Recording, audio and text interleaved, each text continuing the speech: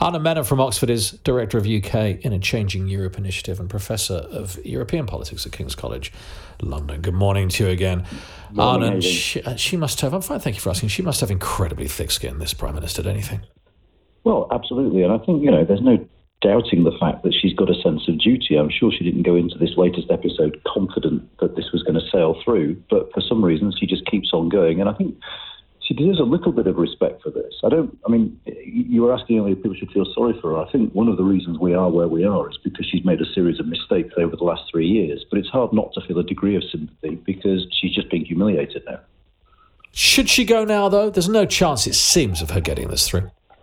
Well, I think the question is, what difference would it make if she went? And the problem here is now structural, which is Parliament has no majority for anything. And actually, if you look at the opinion polling, the British people are fundamentally divided over this issue as well. And I'm not sure who would need to be Prime Minister to reconcile this, because there doesn't seem to be any outcome that's going to command a stable majority at the moment. In which case, if Parliament's divided and the nation's divided, we're never going to leave, are we? We're just being in this constant state of paralysis, it seems. Well, I'd say two things. One, that's not necessarily true, because if nothing happens, then the default legal situation is we leave the European Union with no deal on the 31st of October.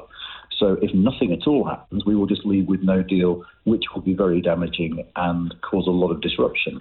The alternative, what used to happen in our Parliament, is if you had a government that couldn't govern, there'd be a vote of no confidence, the government would fall and there'd be an election.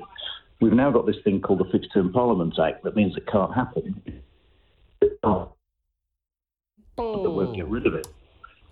Yeah, we lost you almost there, Anand, but I got your point, absolutely. With the Fixed Term Parliament Act, sorry, we can't just... train for the signal. Don't worry, thank you for being there anyway.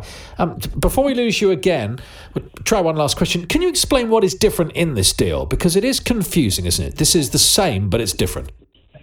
It's different in many ways, because what the Prime Minister has done is said to the Labour Party, look, we'll put some things in the bill that you like about workers' rights and things like that. And she said to her own party, we'll put some things in the bill that you like looking for alternative arrangements over Northern Ireland.